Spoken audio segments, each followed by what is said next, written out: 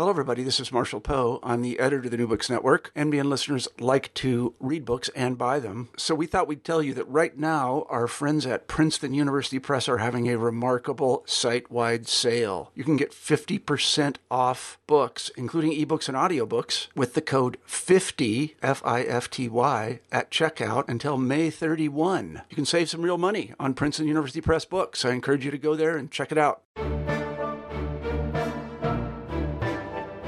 Hello and welcome to the New Books Network for Russia and Eurasian Studies. I'm your host, Jennifer Yeremeyeva, and today we're making something of a departure from our normal format as I'm here with Clem Cecil, who is the director of Pushkin House in London, the UK's oldest independent Russian cultural centre. I've asked Clem to come on the podcast because I will be interviewing some of the authors who are shortlisted for this year's prestigious Pushkin House Russian Book Prize. This is awarded annually for the best nonfiction work about Russia. And Clem has very kindly agreed to speak with us about Pushkin House and the book prize and this year's finalists. Clem, thanks so much for making some time for us today. Thank you, Jennifer. Let's begin with Pushkin House itself, because I think not all of our readers may be familiar with the work that you do. Can you tell us a little bit about it? Sure. So, as you say, Pushkin House is the UK's oldest independent Russian cultural centre. It's a bit misleading in a way to call it a Russian cultural centre because it's a centre for Russian culture, but we're kind of an anomaly because we're an oasis of Russia within London. And we were set up by Russian émigrés in 1954, and they were first and second generation émigrés, and they wanted a place where they could gather themselves and kind of touch their culture, kind of come back in touch with their culture that they'd left behind. But also, equally importantly, they wanted to share it with their new British friends. So it was a place where outstanding Russian scholars, artists, cultural figures spoke, presented, had exhibitions, but it's also where British scholars presented new research. So it was this kind of melting pot of the most interesting aspects of Russian studies, really, mostly cultural, in this house in Ladbroke Grove. And it was always very informal. It was just a sitting room where you could fit like 30, 40 people max. And we've got these wonderful old pictures from the first Pushkin House meetings, what they were called Pushkin Club meetings, with women wearing hats and men wearing suits and everyone smoking a lot. But actually, even though people don't wear hats anymore and people don't smoke inside, we still have that same informal atmosphere. And we moved premises in 2005 from Notting Hill, which is a kind of residential part of London, to a much busier part of London. We're now in Bloomsbury, just around the corner from the British Museum. So we're kind of on the beaten track now. And that was the idea of the move, was to put Pushkin House on the cultural map of London, but we still have an informal atmosphere. We still have a fairly small salon where you can fit maximum 65 people, but we continue in the same spirit with freedom of speech as a core principle and this sort of informal atmosphere, encouraging people to come and share their research. In the old days, when it was set up, they would have occasionally Soviet scholars, writers, artists, and so on. But it wasn't because they were a Soviet institution, but they were interested in kind of keeping the link alive with Russia, Soviet Union. So they would grab whoever was coming through London, which was quite a rare thing then. Now, after the fall of the Soviet Union and free travel and so on, it's not so much émigrés who come to us, because you don't have émigrés anymore in the traditional sense of the word. People come and go from Russia. But we still grab Russians as they come through London. And we also, and they own it and ask them to come and speak, scholars, artists, and so on. And also we invite Russians living abroad. So we just had an artist called Yevgeny Fuchs who lives in New York. He did a wonderful exhibition called Mother Tongue about LGBT issues. So that's that. I mean, I could talk a lot longer, but that gives some flavour of our origins and how we're still in touch with them today. I see. And I can testify, I've been to several events at Pushkin House, and it's a wonderfully warm and welcoming atmosphere. And I've actually spoken there on mayonnaise, of all things, about Russian food.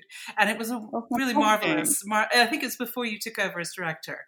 It was a marvelously fun evening. So I do encourage listeners to learn more about Pushkin House and if you're passing through London to find out what's going on there, because there really is always something going on, isn't there? Yeah, oh, that's so great that you spoke there, and I'm really glad it was a positive experience. It was fantastic. Yeah, we do. Our food-related events are really popular. There's such curiosity about food culture in Russia, and it's such a rich line of research. So that's fantastic. Yeah, no, definitely listeners outside of the UK, and we have podcasts, we have a blog. We've got quite a lot of material on the website that people can access, even if they're not actually in London. Mm-hmm. And we'll put all that information in the show notes for people to easily access. But let's get back to the prize, because those are the interviews that we'll be doing over the next few weeks. What is the origin of the prize? It hasn't been going for very long, but it's already gained quite a lot of notoriety, hasn't it? Yeah, that's right. This is just the 7th year of the prize, in fact. And the idea behind the prize, which is awarded to the best book in English, non-fiction about Russia, published in the preceding year. The idea really was that we present so many books at Pushkin House about Russia that it was felt that a prize was needed, some kind of discussion was needed, general discussion around the books, to try and kind of give the public an idea of the vast variety of books that are published every year about Russia. We felt it would be a really good tool to have a positive discussion about Russia every year, and also a great tool for spreading the word about Pushkin House and our work within Russia and all over the world, because our judges come from all over the world. And so it's a kind of promotional thing for Pushkin House, but that's very much to do with our mission. And our mission is to bring the best of Russian culture, to keep the conversation going about it outside of Russia. And can you speak a little bit about how you choose the books, or how do the authors get nominated for the prize? Yeah, so firstly, we choose the jury. So that's a real challenge every year, to find 5 people who would be suitable and create a kind of varied jury: journalists, people from think tanks, writers, academics, curators, experts in their field, all sorts of things. And we like to try and combine Russian and non-Russian. And so the Russians have to be able to read in English, because the list is enormous. I mean, if you were to stab a guess, Jennifer, how many books would you think that they had to look at before they get down to the shortlist? Well, the shortlist is 6, so I'm imagining something like 20. No, they have to look at about 90 books. Oh my Lord! And through what period of time? Because that's a challenge. Wow, even for those of us who love books. It is a really big challenge. I mean, it's a pretty intense experience being a judge on the prize, because they only have about 3 months, because they usually come to the shortlist by the end of March, but then there is room for discussion. There's till mid-June to fine tune that. But because we announce at the end of April normally, so we like them to read the books by the end of March. Then there's a month to pick up on books that the other members of the jury might have read that you might not have seen. And then, so really it's 4 months. It's 4 months to look at 90 books. Look at is a very gentle word of saying read. And I noticed that many of your judges are past winners of the prize. Is that correct? I noticed Douglas Smith is a judge. Yeah. No, Andrew Jack set up the prize. Sorry, you're right. Douglas Smith, you're absolutely right. Because it was the idea of Andrew Jack, who's the chairman of this prize, and he set it up 7 years ago, and he's former chairman of Pushkin House.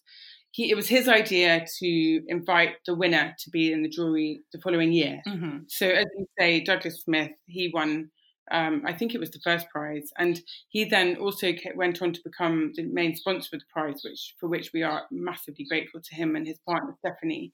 And I think listeners will know his book Former People, about the nobility, and that's the book he won the prize for. But he's also known for his book about Rasputin, isn't that right? Yeah, exactly, okay. Precisely that. Yeah. Yeah. And last year you had a very interesting winner, Alexandra. I'm not sure I can say her name correctly. Is it Petri? Perry. Alexis Perry. Okay.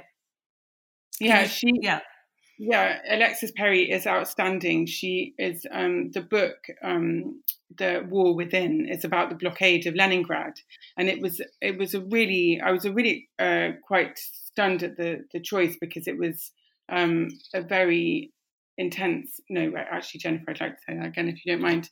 Sure, go ahead. Yeah. I'm just making a note of the time. It's 9:26. And do you want me to ask the question again? Yeah, if you don't mind. Okay. Okay, we'll start again. It's last year's winner was Alexis Perry's book about the siege of Leningrad. Can you tell us a little bit about that? Because it was an unusual choice. Yeah, it's an extraordinary book, The War Within.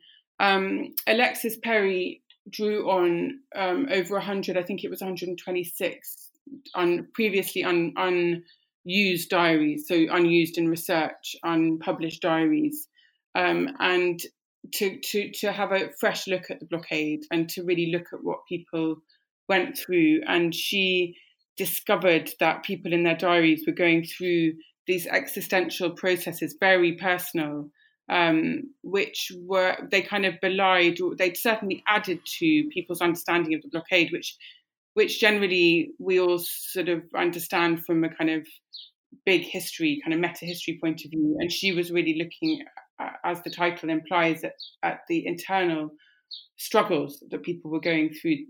And so it was incredibly moving and very enriching in terms of looking at the blockade. And it's a really interesting work because it combines history and sort of psychoanalysis, actually, to give this very insightful and kind of inward-looking kind of interpretation and analysis, very personal, of the war. So it wasn't just generals and editors, that kind of thing. It was like the common man on the street, and just following their very grueling experience, I mean, incredibly grueling, and how that impacted on their relationship with themselves, their relationship with God, their relationship with their family. It was, and what starvation and being cut off does to a person. And the finalists this year have also produced a range of fascinating and very moving books in some cases. They cover an extraordinarily broad range of topics, from the history of organized crime to an interpretation of Western culture during the thaw, during the 50s and 60s. Can you take us through the 6 finalists and their books? Yeah, very briefly. Yeah, very briefly. No, we've got a great selection this year. The first thing that is notable about it is that they're all kind of 20th century books. They're all about Russia, the Soviet Union in the 20th century. So, as you say, the one about organised crime, the Vori by Mark Galeotti, is all about is all about the sort of organised crime network in Russia, looking at things like the prison network, the language, the jargon, how the prison network and traditions then kind of translated themselves into everyday life when these people were released, how big crime infiltrated right up to the top of the state, how it's kind of infected every aspect of Russian life in a way. And it's a chilling, fascinating read and analysis. Then you've got Ben Macintyre, the Spy and the Traitor. And Ben Macintyre, who's a journalist for The Times, he's kind of made his name by writing about spies. And this is about Ilya Gordievsky. And it's absolutely incredible story. It's a thriller. You can't put it down once you start reading it. You've got Maybe Esther by Katya Petrovskaya, which I understand, Jennifer, that you're reviewing, which is a fascinating book. It's a study of her. She tracks her fragmented family tree and discovers extraordinary things about her family. And it kind of covers the whole 20th century history of the Soviet Union from a very personal point of view. Then you've got Chernobyl by Sergei Plokhy, which is a mega kind of history of Chernobyl, which is kind of probably it's got the most distance of any book to date on the disaster. So it's got this massive sweep in it, so it gives the disaster an incredible context. And again, it's an amazing bit of writing. We've got 1983, The World's at the Brink, which is about the nuclear kind of the standoff. This is very, very kind of peak Cold War reading by Taylor Downing. And then To See Paris and Die that you mentioned, The Soviet Lives of Western Culture. This is a really moving book for Pushkin House because it's all about the emigre experience. It's about what Soviets thought emigration was going to be like. It's what they thought the West was like. And it's also about the reality of that experience. It's kind of heartbreaking, but it's also it also really shows just how creative the Soviets were in their relationship to the West. About the translations, for example, of Catcher in the Rye, how they kind of made aspects of Western culture their own and thus made them into new works in some ways, and the generosity with which they looked at the West. I find that a very, very important book for me as someone who's been looking at Russia for a long time, because it really helps understand the internal process. Yes, and I think it says a lot about our ongoing, I don't want to say love-hate relationship between the West and Russia, but that the sort of the tension of that relationship that has so much enthusiasm and misunderstanding on both sides. Absolutely. I think that's right. The ambiguities and the huge differences in culture. Okay, well, having read all 6 of the books, I have to say the judges have their work cut out for them, and this may well be a photo finish. And the prize is awarded on the 12th of June. Is that correct? That's right. We have this really exciting dinner when all the authors and all the judges gather, and it's announced at the dinner. Exciting times. Well, Clem, thanks so much for taking time out of your very busy week to speak with us today about Pushkin House and this year's Pushkin House shortlist. Just quickly, can you give listeners the website so they can find all the more information about both online? Absolutely. Well, Jennifer, thank you so much for taking this interest in the prize. We're really delighted to have you particularly your expert eyes on this. Our website is pushkinhouse.org, and then there's a section there on the book prize. And any of you who are in England on the 12th of June, I think we've got a handful of tickets left for the dinner, and it's a great evening. So I really recommend it. Oh, it'll be a fantastic evening of Russian culture and literature and friendship and cross-cultural encounters. So thank you, Clem. Thanks again. I've been speaking with Clem Cecil, director of London's Pushkin House. I'm your host, Jennifer Yeremeyeva. Don't go away. In a moment, we will speak with one of the Pushkin House Prize finalists about their book. Hello and welcome to the New Books in Russian and Eurasian Studies. I'm your host, Jennifer Yeremeyeva, and today I'm here with Eleanor Gilbert, who is an assistant professor of Soviet history in the college at University of Chicago. We're here to discuss Eleanor's recent book, To See Paris and Die, The Soviet Lives of Western Culture, which was published in 2018 by Harvard University Press, and it was shortlisted for this year's prestigious Pushkin House Prize. I'm delighted it brings Eleanor to the New Books Network. Eleanor, welcome. Thank you. Thank you, Jennifer. Thank you for having me. Oh, we're delighted to have you, and congratulations on a fascinating book. I think we're going to jump right into it. Your academic career seems to have focused very assiduously on an interesting cultural hinge of Soviet and Russian history. To See Paris and Die focuses on the thaw, as did your previous book, The Thaw, Soviet Society and Culture During the 1950s and 60s. And as a Russian historian, it seems to me that the thaw doesn't get as much attention as some of the more turbulent eras of Russian and Soviet history. And that's one of the reasons I found your book so intriguing. And I wondered if you would take us into the discussion by sort of outlining what the thaw was and to tell listeners why you became so interested in it. Sure. I actually, when I started this project, which was some years ago, when I started looking around for a project, which was some years ago, I think your statement that this period has not had as much scholarship as say the revolutionary period or the Stalinist 1930s. Back in those days, that probably was true, but since then, a lot of wonderful scholarship has appeared on the 50s and 60s, scholarship dealing with cinema and with literature and with the memories of 1917 and of the 1930s, with consumption and Khrushchev's housing project, and all sorts of other topics, social, cultural, political, the power struggle for Stalin's succession, wonderful work on rehabilitation, on the restructuring and downsizing of the Gulag, the transformation of Soviet labor camps. So I see my work as very much in the vein of this recent new scholarship, and but when I started out, indeed the period wasn't as studied as it is today, and it was one of the motivations, one of the several motivations for why I became interested in this time period, and particularly in the topic that I investigate, and that is the opening of Soviet culture to Western imports.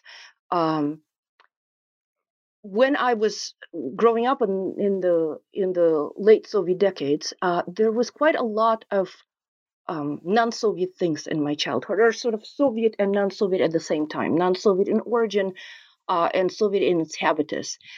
These were the best childhood books. These were films for which enormous lines would form at movie theaters, kind of snaking around the corner, and adults would wait patiently. But I remember being a kid and being grumpy and sort of very bored standing in this line. I recall cities would fall silent and streets would empty out when the first soap operas appeared, and you could see the courtyards all colored in blue from the television sets. And so I wanted to understand how this could have happened, and when and why and by what channels all this arrived in the Soviet Union, and how and what was the process by which these imports became such an inseparable part of Soviet life. And so in the book, I tried to answer these questions, and these questions took me right back to my sort of initial interest in the 50s and 60s. And that is sort of how I combined both the interest in this period and in these questions. And I turned specifically to the 50s and 60s because that is when Westernization became really a mass phenomenon, no longer prerogative of the cultural elite, but broad strata of the population. So that's sort of the origins of my interest, or of the several origins of my interest in this period. And thank you for that. When in putting your book together, I was struck by how many different kinds of sources, primary sources, you gathered together in the book about both the facilitators of this huge trove of Western literature. Those are the translators, the publishers, but also you focus on the audience, the people who consumed these books and movies and paintings. What made it so engrossing for me as a reader, and I think fascinating to our listeners, many of whom are academics like yourself, is that you didn't limit yourself just to Moscow, St. Petersburg, Kazan. You really spread out over the whole Soviet Union. And I think we'd all be fascinated to learn, how did you do it? How did you manage to gather up this immense amount of material? What were your methodologies? How did you go about it? Well, I worked primarily in Moscow's archives, and the nature of the decentralizing nature of the Soviet system was such that quite a lot from other places ended up in Moscow. Quite a lot of documents from other places would end up in Moscow, either as letters from locales or as reports. And so I was working with institutions, with journals, publishing houses, film distribution agencies, with the Central Radio, and also with the personal records of cultural mediators, so important cultural figures who took upon themselves this role of mediating Western texts for Soviet audiences. And in those archives, besides the documents on cultural exchange, or the documents on distribution, or on translation, or on sometimes on censorship, there were just thousands of documents on an embarrassment of riches from the audiences. These were letters that people wrote to journals with questions, with requests to publish something. People wrote to publishing houses, to film distribution agencies, sometimes to protest something that they saw in movie theaters, sometimes to request something that they read about but hadn't yet seen in movie theaters. People wrote in response to radio programs, and they wrote a lot to cultural mediators. They wrote a lot to these important Soviet cultural figures, prominent cultural figures, who told stories, who published texts about the West.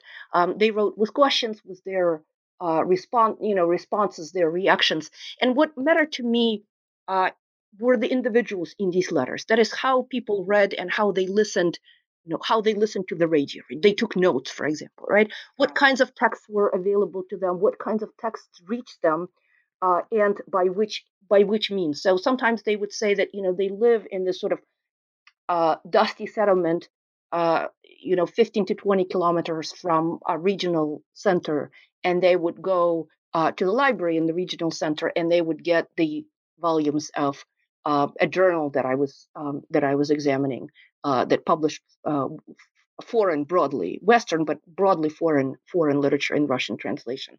I was interested in how they tabulated information that was available to them from newspapers with other types of information.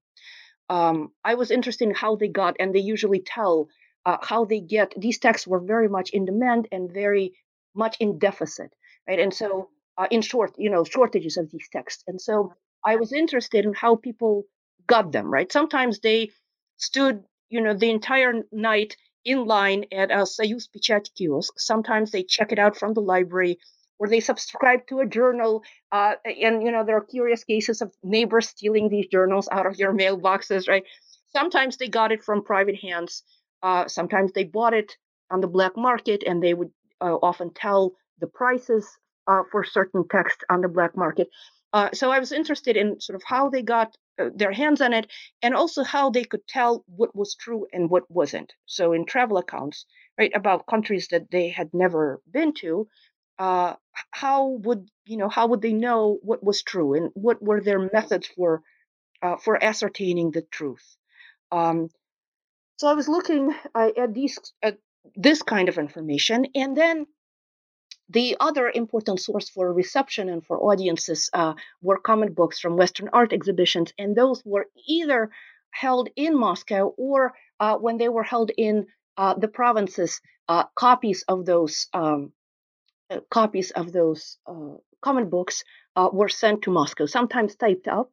So I paid attention when things were typed up, and sometimes originals were sent to Moscow in pencil and pen that people scribbled there. And I was also looking at comic books from photography exhibitions and exhibits of travel sketches by Soviet artists. And so these comments, the comments are very different kinds of sources from the letters, because they were always written in public, and they were kind of scribbled in a matter of minutes, and they have this immediacy, of anger or pleasure, or a repartee to somebody, right? So I was looking at that kind of immediacy, and keeping in mind that some sources, letters you take, and sometimes readers would say that, I'm still, I wrote this letter over 3 nights or whatever, I'm still writing this letter. Or sometimes they would add a postscript and say, after having reread this letter, this is what I think. And for comic books, it's far more immediate. It's far more open. It's also far more repetitive. So the possibility of surveillance, because it's in the open, and the repetitiveness of certain entries were important for me, because they, if you take very, very many of them, thousands of these comic book entries, you get to see patterns and repetitions that I thought were very telling and kind of very important. Well, it was fascinating to have that really very, to my way of thinking, very original source material throughout the book, because there was an immediacy, and also the enthusiasm of the spectators and the consumers comes through. And okay, let's dive right into the book, because I sense we have so much to talk about. You begin with a very long chapter that takes your reader through the role that Western culture has played in Russian history from the time of Peter the Great.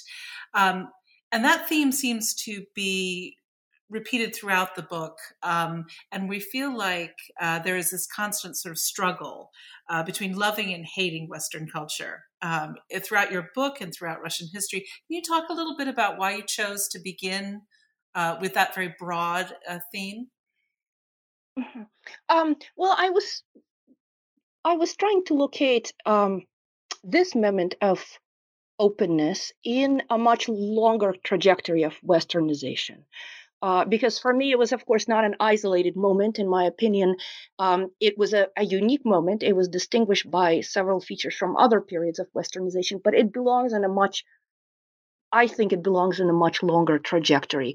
And so the several points that I try to make is that, of course, translation was unsurprising and central to all of these endeavors, Westernization endeavors. That political reforms, right, and the reformist tradition in Russian history over centuries was closely connected to openness and closedness to Western cultural presence. That, as you said, the sort of the fear of foreignness, the xenophobia and openness, um, you could look at it um, as moments that alternate, but I don't think that is an apt. At least I think that in fact fear of foreignness and openness often occurred simultaneously rather than being opposite or following each other. Um, and uh, and I also try to show in the introduction how the Thaw inherited certain ideological positions from the revolutionary 1920s, but also institutions from the 1930s. Now, that said, this is, again, in my opinion, this is a unique and remarkable moment in this longer history. This is a moment that actually alters the vector of the history of Westernization, because this is the first moment of Westernization on a mass scale. Um, this is no longer, as I mentioned, the cultural elite. We are talking about very broad strata of the population. These are people who turn on the radio, say in 1954, and then again in 1959, and they hear Yves Montand. A little later, they turn on the radio and they hear Ilya Ehrenberg's lectures about Impressionists whom they had never seen before. And we're talking about teachers, agronomists, engineers. We're talking about provincial towns, sometimes new towns that were being built, sometimes dusty settlements where water pipes were just being laid, but the movie theater had already been built, and people were already going to the movies, although they didn't have running water. And I don't know of another moment of such broad democratization and popularization of Western culture, or another moment of so broad a distribution of text and images and sounds, broad in geographical terms and broad in social terms. Be it only photographs and names of film stars, right? So because traditionally Western culture was always the prerogative of the elite, the intellectual elite, the social elite, people with titles or with wealth before the revolution, people with cultural and political capital after the revolution. But the 50s dramatically changed this vector established over the previous 2 centuries. And among the reasons for this popularization and democratization, I think, are Soviet education. And the way that people were assigned to jobs after graduation, where they ended up, having been educated in Republican or regional centers. I think one of the reasons for this democratization is also the Soviet cultural project, the foundations of which were classics for the masses. Very important, a very important reason, I think, is the new media. Radio and television play a huge role in the distribution of Western culture. And for all these reasons, the 50s and 60s seem to me to be a special moment in this broader, longer trajectory of Westernization. Um, that, though, is not all, because this moment overlaps, and not accidentally, it overlaps with the reevaluation of Soviet history in this society, with reevaluation of socialist realism, of Soviet aesthetic, of Soviet aesthetics, of class morality, of the very language itself, right, of political and literary and visual, and very importantly, of emotional language. And this is the context into which Russian translations of Western texts and films arrive, and there they begin to live the Soviet life. They begin to change under the impact of the Soviet life, and in turn, they begin to influence this reevaluation of values. So this is also one of the reasons why I find this moment unique, remarkable, but nonetheless part and parcel of a longer history. Yes, it seems to be a moment when politics, culture, and technology actually come together in a very unique way in Russian history to allow for this extraordinary period that you described so well into See Paris and Die. Let's talk a little bit about translation, and I'm interested in starting with books and moving on to cinema. You have a chapter on each, and it is fascinating to see in your book the way Western authors are brought into Soviet culture, but reinterpreted in a way that is almost reinvention. Can you take us through how that happens and what is the significance? Because I feel as though for my Russian friends, Hemingway, Salinger, Galsworthy, they do feel very possessive about these authors, as if they are a part of their culture, rather than imported literature, the way we might think about Tolstoy. Talk to us a little bit about this, because this is one of the more compelling chapters in your book, and I think it's worth lingering on for a minute. So in this chapter that you're referring to, in the chapter on literature, I single out 3 authors, and that's Hemingway, Erich Maria Remarque, and Salinger. And I focus on these authors because, as you said, possessiveness, right? As you said, readers, I follow the readers here, and readers wrote about their books as books about us, claiming possession over these texts, claiming a very personal relationship with these texts. All 3 writers found themselves in the context of a Soviet search for a new language. They intersected in publishing policy in journals and also in readers' lives and their opinions with a polemic about the bureaucratization of language, about words losing their emotional power. In this context of the crisis of language not only political but emotional, right? A certain sort of emotional inadequacy of Soviet Russian, and this is the time when Soviet public culture asks questions about eternal values, about about emotions, about love. Right? Soviet culture was rather poorly equipped to deal with, in literature and in film, with intimate life, with love, with tender feelings as such that were not there for the sake of building an ideal society. So let's imagine that we build this ideal society of equality, right, of economic equality. But then what do we do with feelings? What do we do with unrequited love, with incorrect, quote unquote, right, incorrect passions, or with the pain of separation, or with the loneliness of not being understood? And Soviet culture didn't have much to say about such things. When it did say something about feelings, it was usually about life-affirming emotions, about enthusiasm and joy. Soviet culture spoke a lot about a Promethean man as a conqueror of earth and heaven and of his very own human nature. But what to do with a man who cannot conquer his feelings? What to do with a man who is captured by despair and not enthusiasm? And for Soviet readers, these authors spoke specifically to these concerns. They were a revelation, despite, by the way, the fact that Hemingway had been actually translated in the 30s. And readers discovered or rather read into these authors the questions of morality, of love, of values that were universal. They read about relationships that were not based on class.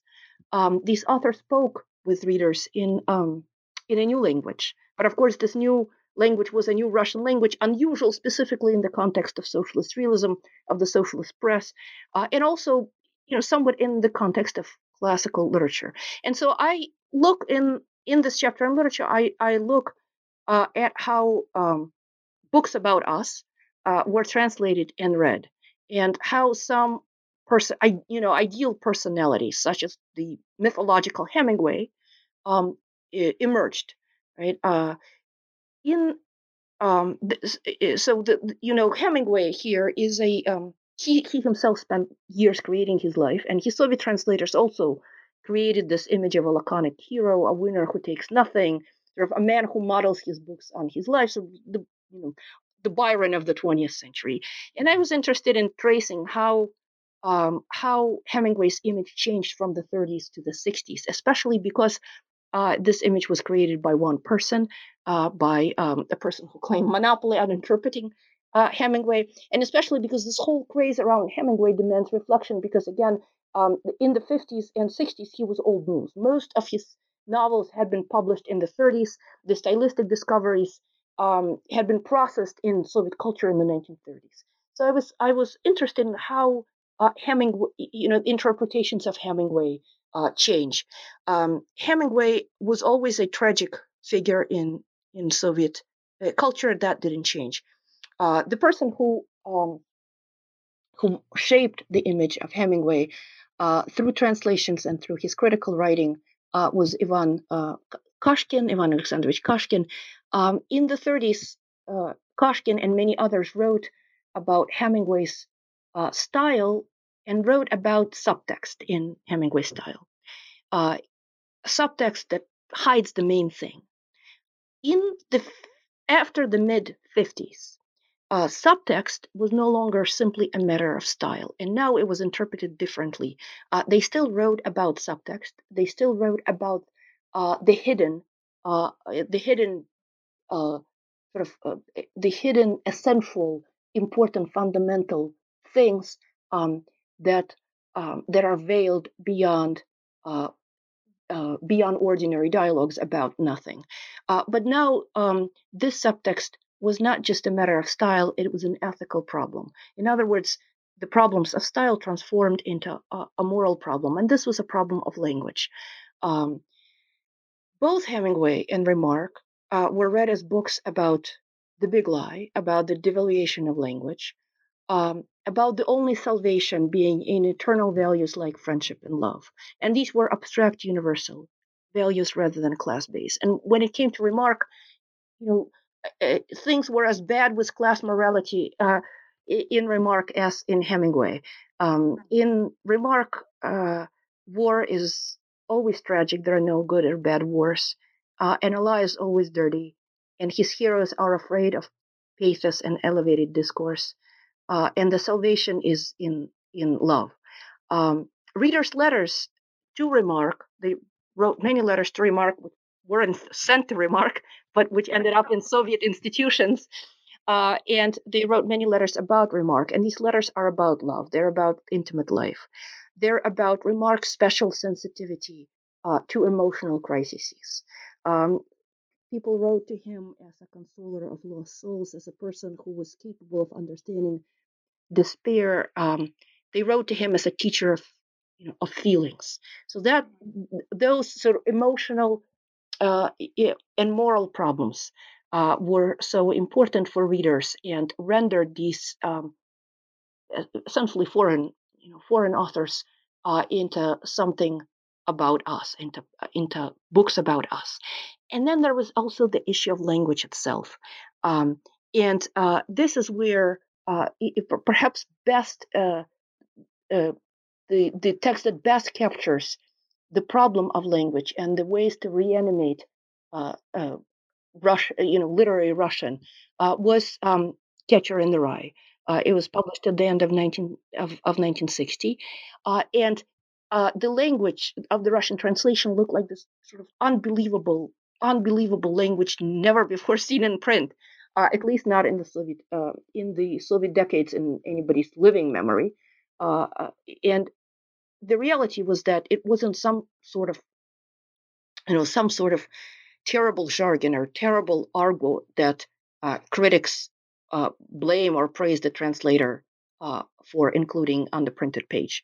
The translator created her own language that was based on colloquial substandard idiom, practically all the words. I was interested in this, so I went to the normative Soviet dictionaries, and practically all the words that so shocked readers at the time could be found in normative Soviet dictionaries. And this is the colloquial language that people used in the street and that they found in this book, and that made this book a book about us. So, books about us, that were received as books about us, they intersected with these domestic problems and domestic polemics. These polemics are long forgotten, but Western books about us spoke to or against Soviet literature and journalism and were read by analogies with Soviet debates or as a compensation for something that was seen as lacking in Soviet literature, like the exploration of darker emotions, of feelings of despair, explorations of intimate life. Do you think, Eleanor, that in the post-war era, Remarque and Hemingway were helping Soviet students to kind of process their grief about the Second World War? I'm not, I'm not so sure. I'm not so sure it is about the war. In the Western context, in the interwar, both European and American context, these books were about the war. And I think this is where translation and the very transference across borders, linguistic, ideological borders, changes the texts, because these texts were not read as a statement about pacifism. They were not read as they were not read as a condemnation of war itself, the way they were read, the way Remarque was read in interwar Europe, and the way Remarque's books were burned by the Nazis for that very reason.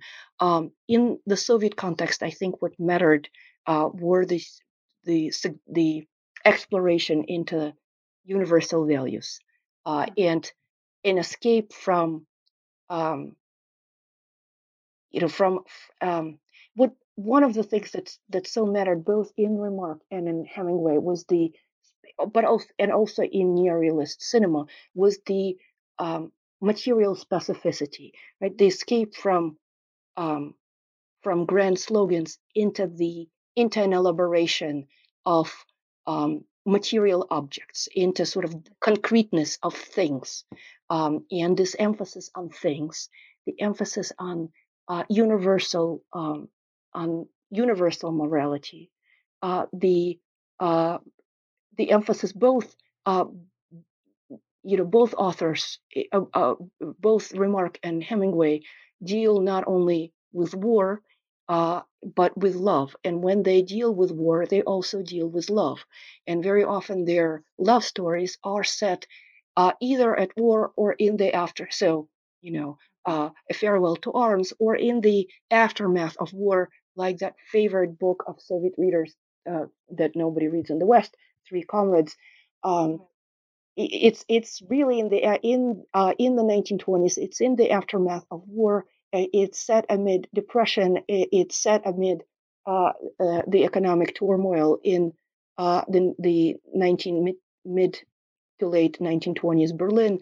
But it is a story of friendship and love. And both authors often have, a lone protagonist and his beloved woman, and always a tragic love, so romantic in the sense of impossible, senseless, and a love that ends badly.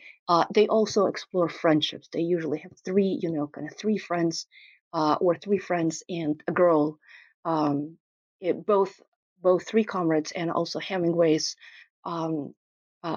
novels sometimes have three friends and a girl traveling around. So these are the kinds of themes that I think were more important for Soviet readers, specifically in the context of the 50s and 60s, than the condemnation of war. I'm charmed by the idea, Eleanor, that all these people wrote these letters to Remarque, and there you were to open them. Yeah, do you think anyone had opened them? I don't know. I mean, they were certainly filed by somebody there. I don't know. Perhaps you were the first person to open them. Very, very possibly, or maybe other historians, but certainly not, or other scholars, but certainly not Remarque himself. That's the drama of the archive, isn't it? Yeah, it is. It's just Remarque was such an obsession, and sometimes people wrote to him. People wrote poetry to him, sometimes very lengthy, very lengthy amateurish poemas, entire, long poems that people wrote to him. People wrote in search of his photograph, because there was there's very little information available about him, and very little imagery. They were trying. Ultimately, the main cultural newspaper, Литературная газета, published a kind of a smudged photograph of him. But people wrote in search of a photograph of some kind of biographical information. This is kind of fan culture where they want to know more about their star, their hero. They need something for the red corner. Possibly for their own red corner, possibly for something, to put on the bookshelf, kind of beyond the, behind the glass, on the bookshelf, or to hang, to hang up his portrait on the wall, in a dorm room. But they often did not get his portrait, and one wasn't available, and that was also part of the frustration that they wanted to get. Part of everybody's frustration. This is just an emblematic story. Part of everybody's frustration, and one of the interesting ways in which people read, because there was such a deficit of information, along with other deficits, people try to kind of crumb by crumb accumulate a certain picture, and try to go to many sources and try to put many sources available to them, bits and pieces available to them, into some sort of coherent picture. And Remarque is just one story of the many in which people were trying to get information. Right. Well, if reading an author is a very intimate thing, cinema, of course, is a group event, that takes place to some extent in the public square. And you have a separate chapter on the import of cinema. And I think we can't underestimate the role of cinema as a tool in the Soviet and Bolshevik era. But take us inside the thaw era. What kind of films are being brought in, and how are they being made for us, for Soviet citizens? Well, one of my points there is that they never quite became films for us or about us. They were always foreign. They were always intriguing for being foreign. They always had this sort of this conflict between Russian language, and they were usually, for broad release films, were usually dubbed. So I talk about that process. Can I just interrupt you and ask you, because having lived in Russia, I find this very frustrating, but why dubbed instead of subtitled? That seems to be a decision that was made and stuck to over a long period of time, and still things are being dubbed, even television. And why dubbed instead of subtitles? Things are still being dubbed when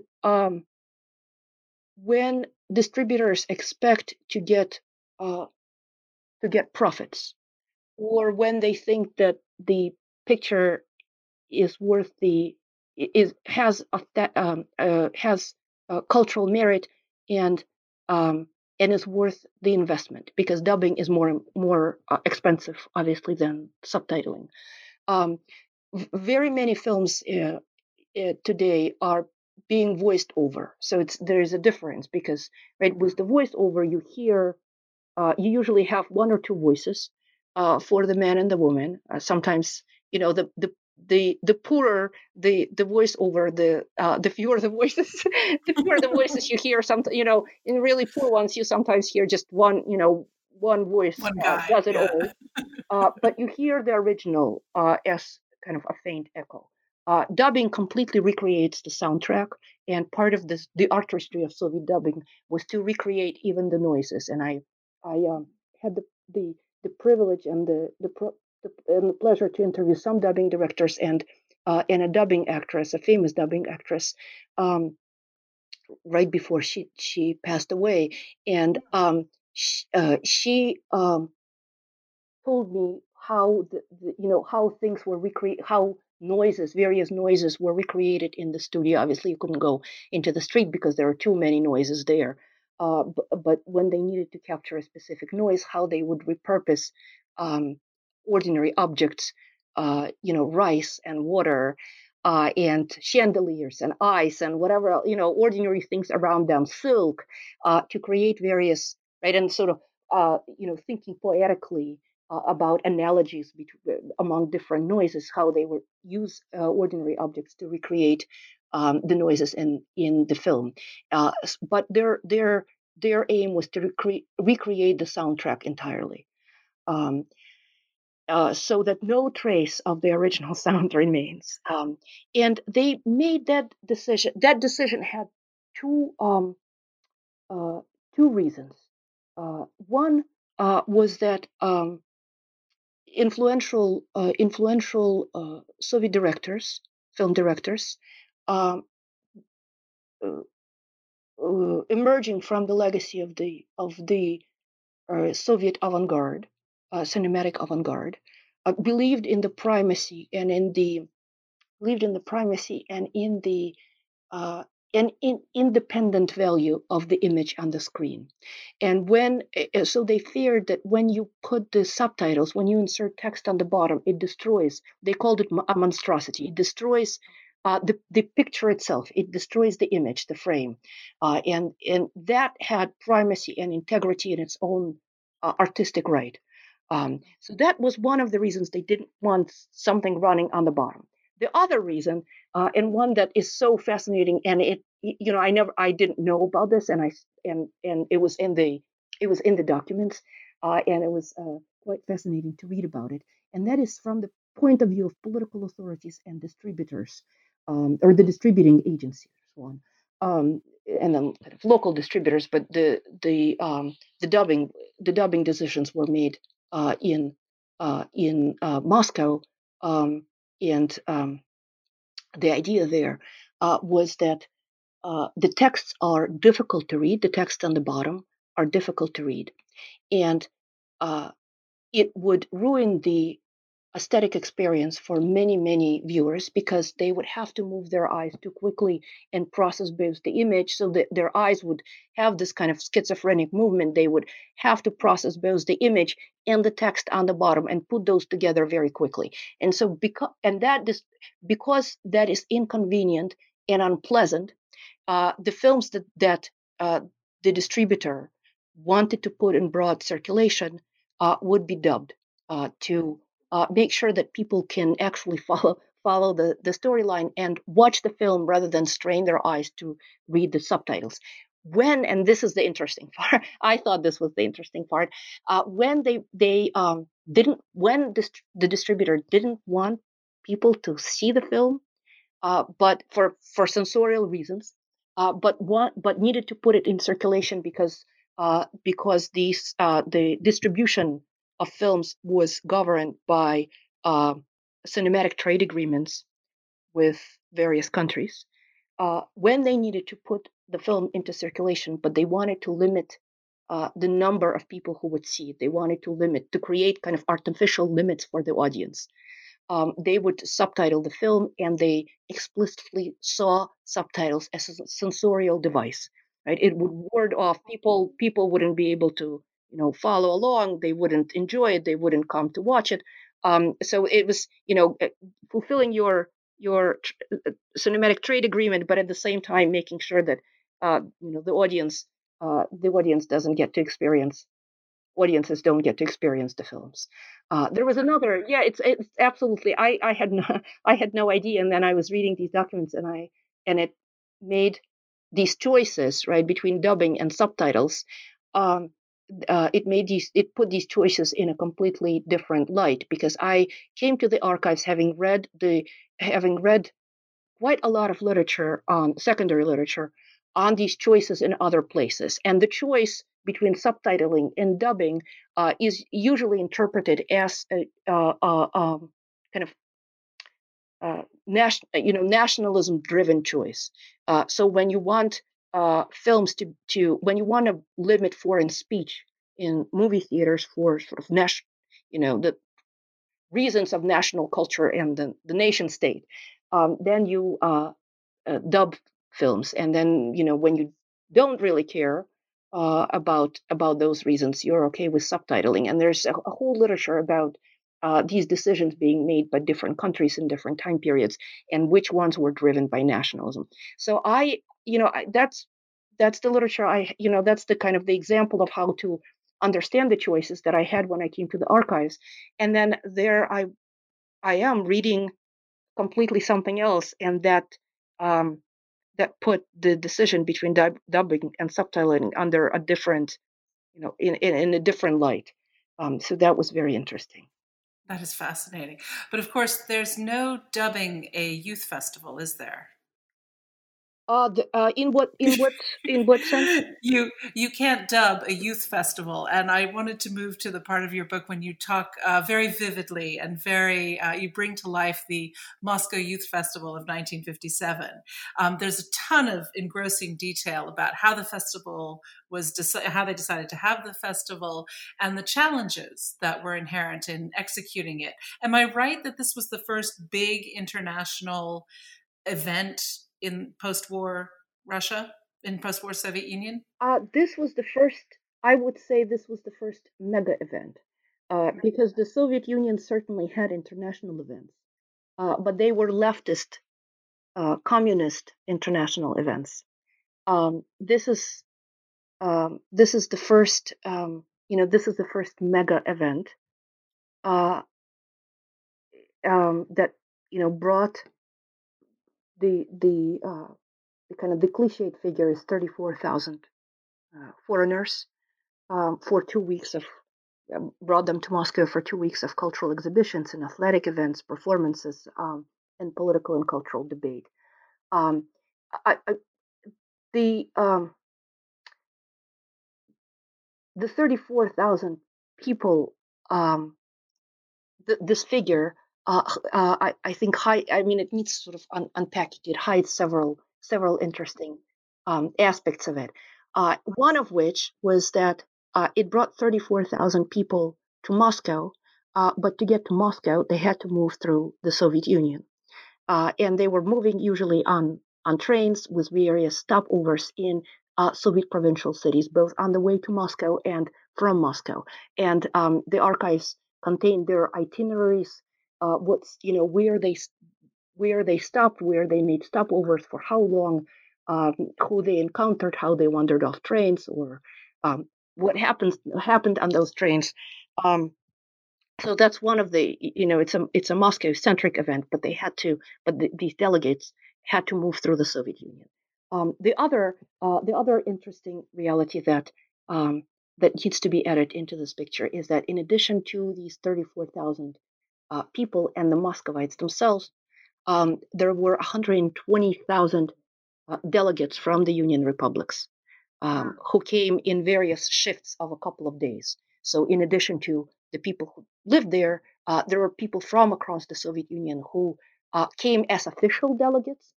And then there are also people making their way, unofficially, just to hang out with friends and see this event. So it didn't just touch Moscow; it touched many other places and many other people who otherwise would not have too many chances to encounter foreigners in their daily life and in their cities. And the third thing that I wanted to mention about these 34,000 people is that it was a very heterogeneous group of people, and they were not just communists. They were not just. It included a small group of Italian fascists. It included a group of British Empire loyalists. It included it included all sorts of Christian Democrats, all sorts of political, all sorts of other people belonging to other parties to non-communist parties, and also people completely indifferent to politics who were there for the cultural event or just because it was a cool experience and they really wanted to go. And and they found a cheap way to travel across Europe and to this place that they often thought was so mysterious. And it was a cool event. I mean, there were many sort of open air parties and events and exchanges. And do you think that it achieved the goals that were set for it?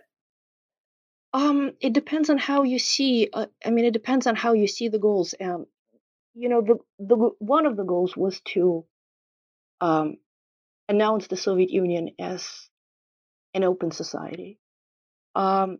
I'm not sure it achieved that goal. Um, uh, I'm not sure it convinced anybody or many people.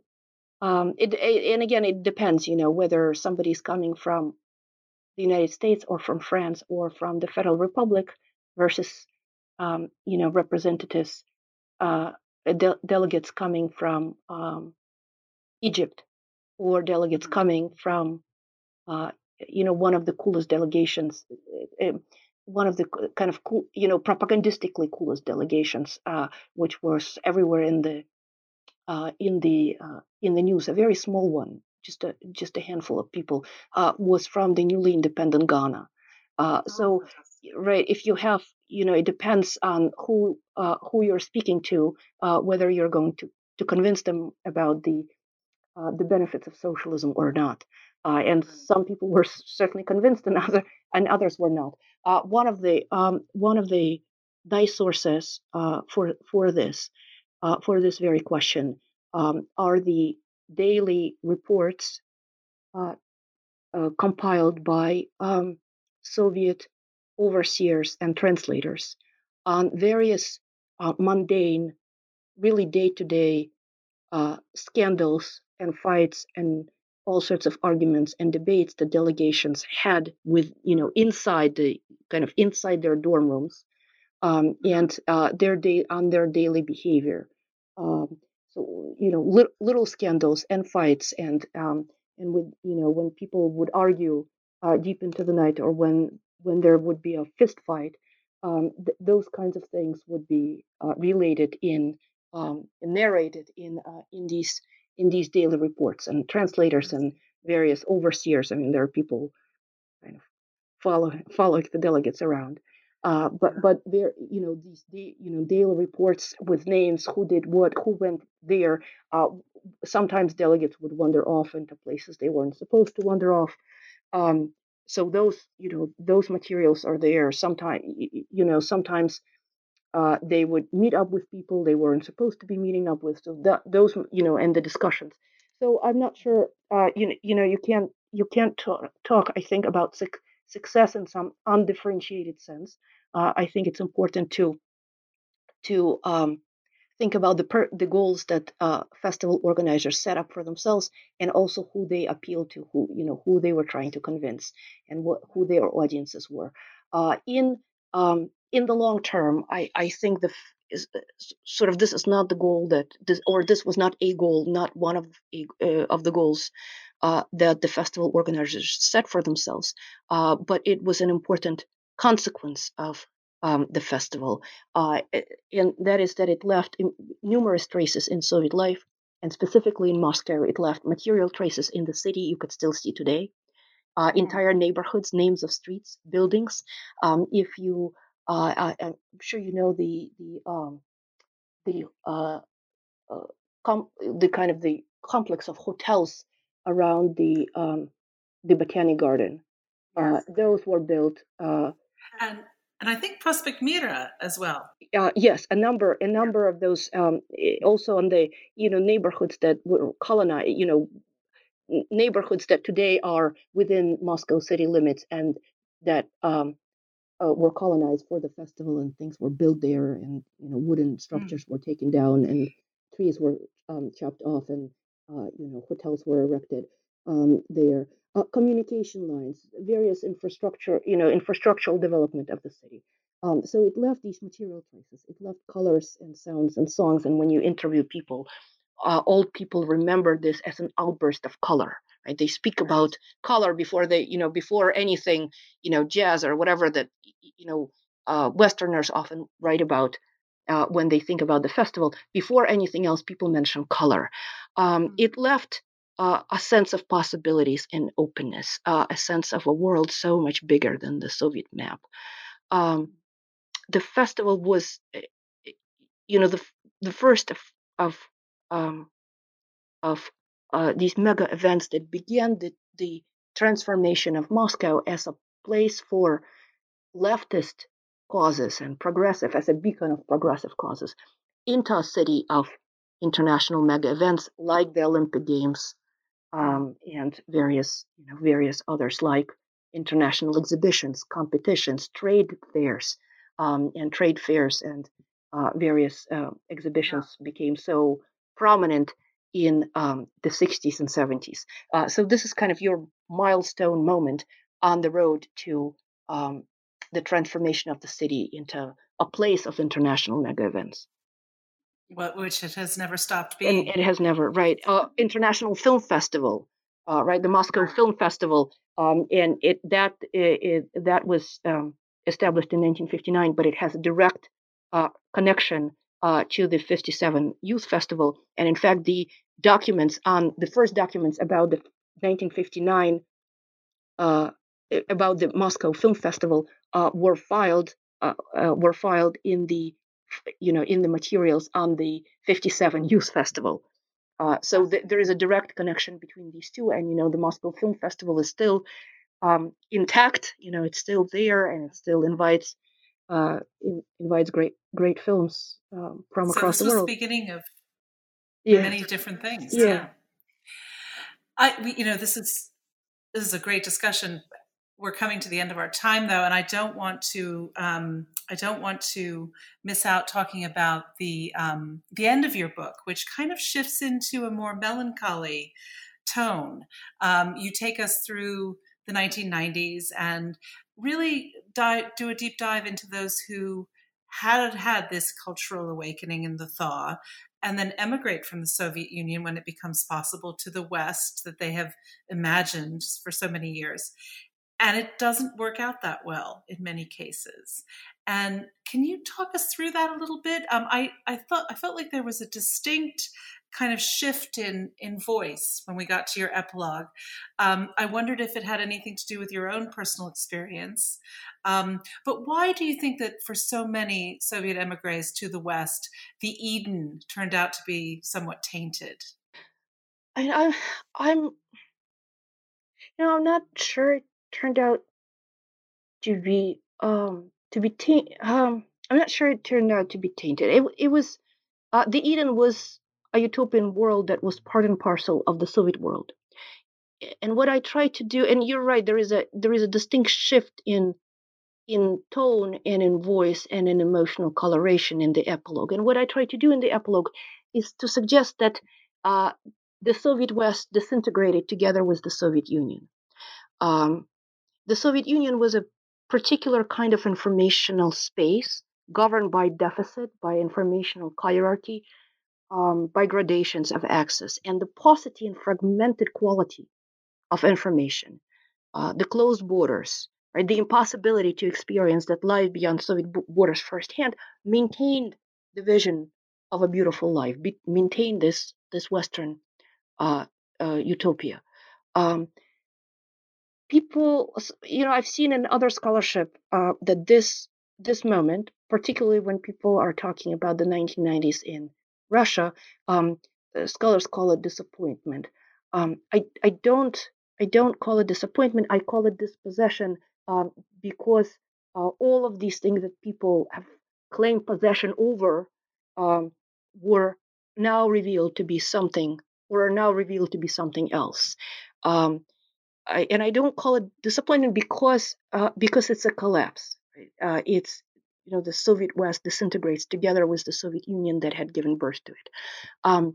The story of immigration in the epilogue is both a reality and also an analogy of the end of the Soviet Union itself. And I was really struck by by how close or how similar the experiences of Soviet emigres in the 70s, the immediate experiences of Soviet emigres in the 70s and 80s, how similar they were to the experiences of everybody else when the Soviet Union disintegrated. So I was struck by these parallels in terms of language and work and everyday life, and the loss of certainty and stability, the loss of the story of fall and then eventual rise.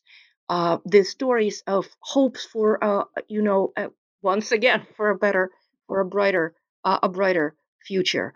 And so this is how I use immigration. I tell these two parallel and analogous, what I see as analogous stories. And again, I think that the dispossession, the collapse of the Soviet version of the West had to do with the Soviet Union itself and with how that Soviet Western utopia emerged. So, for example, thinking about the Soviet information space and the kinds of things that arrived, the Western imports that began to arrive from the mid 1950s on and never really stopped.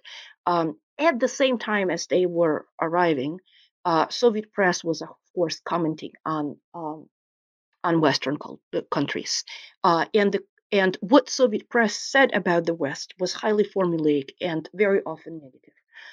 People increasingly did not believe those formulas, and they constructed a Western world that was the opposite of Soviet portrayals. So, for example, if newspapers described, homeless wearing rags and hunting through dumpsters in capitalist cities, people very often took it for a lie. And that meant the opposite. There were no dumpsters and no homeless, and that all the streets were clean and proper, and people were young and beautiful, as they were portrayed in the films. So following this contrarian, opposing logic, people created a vision of the West, the beautiful Soviet West, inseparable from Soviet propaganda and also from the Western imports, and how those two aspects, Western imports and Soviet official publications, interacted.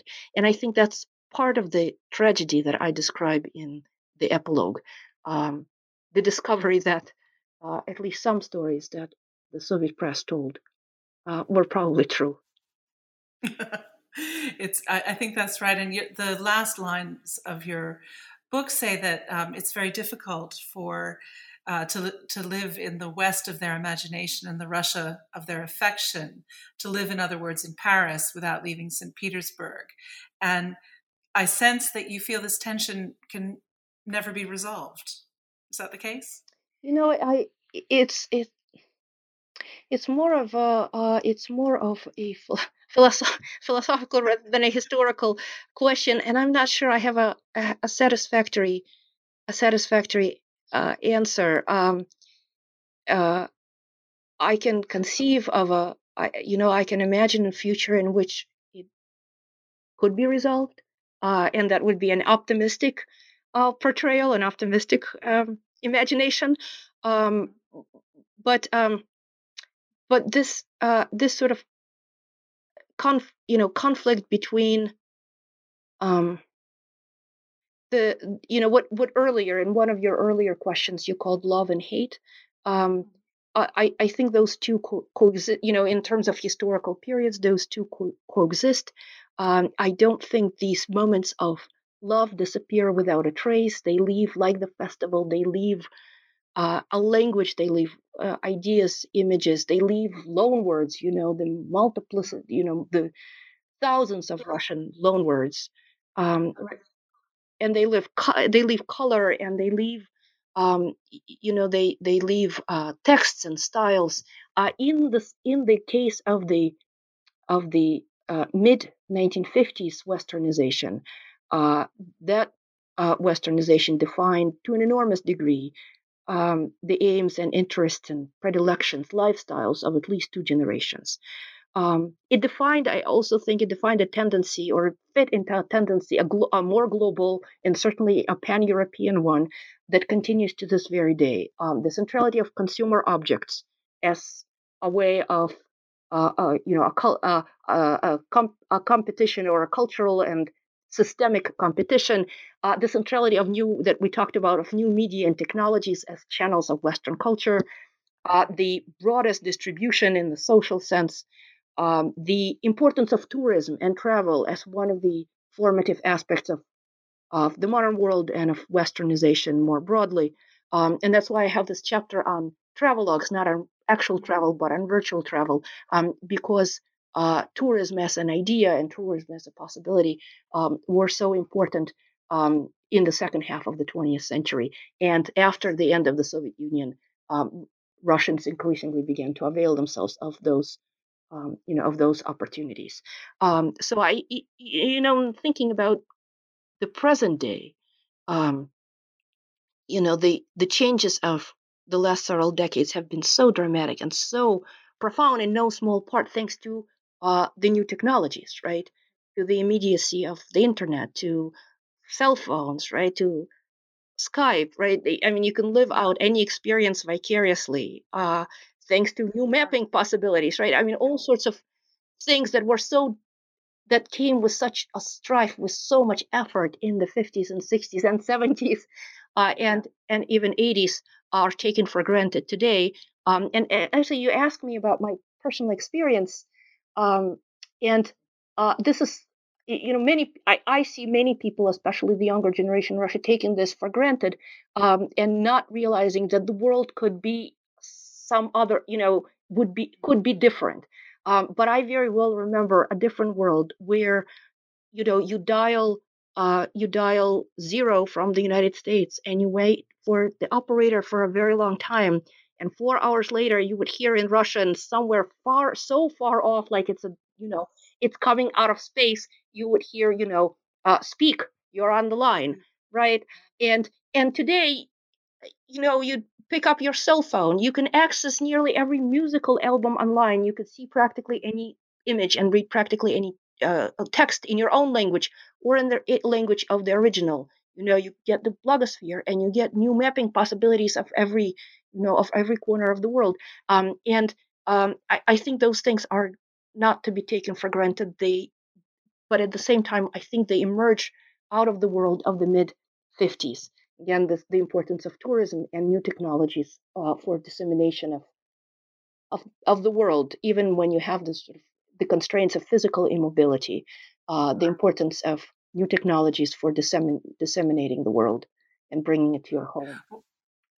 Well, and your book brings that urgency and that importance very much to the fore. And I highly recommend listeners who don't remember what it's like to dial 0 and then wait for the gudok to dive in to see Paris and die and feel the urgency and the importance. I'm afraid that's kind of all we have time for at the moment. But before we go, Eleanor, can you tell listeners what are you working on right now in your academic work, and what are your next plans for a book or a lecture series? I am working on two projects. One is at the moment appears slightly smaller to me than the other. It's an interwoven and parallel histories of Russian and Soviet languages in the 20th centuries and how the normalization and standardization of the formal properties of Russian supported the ossification of the Soviet political language.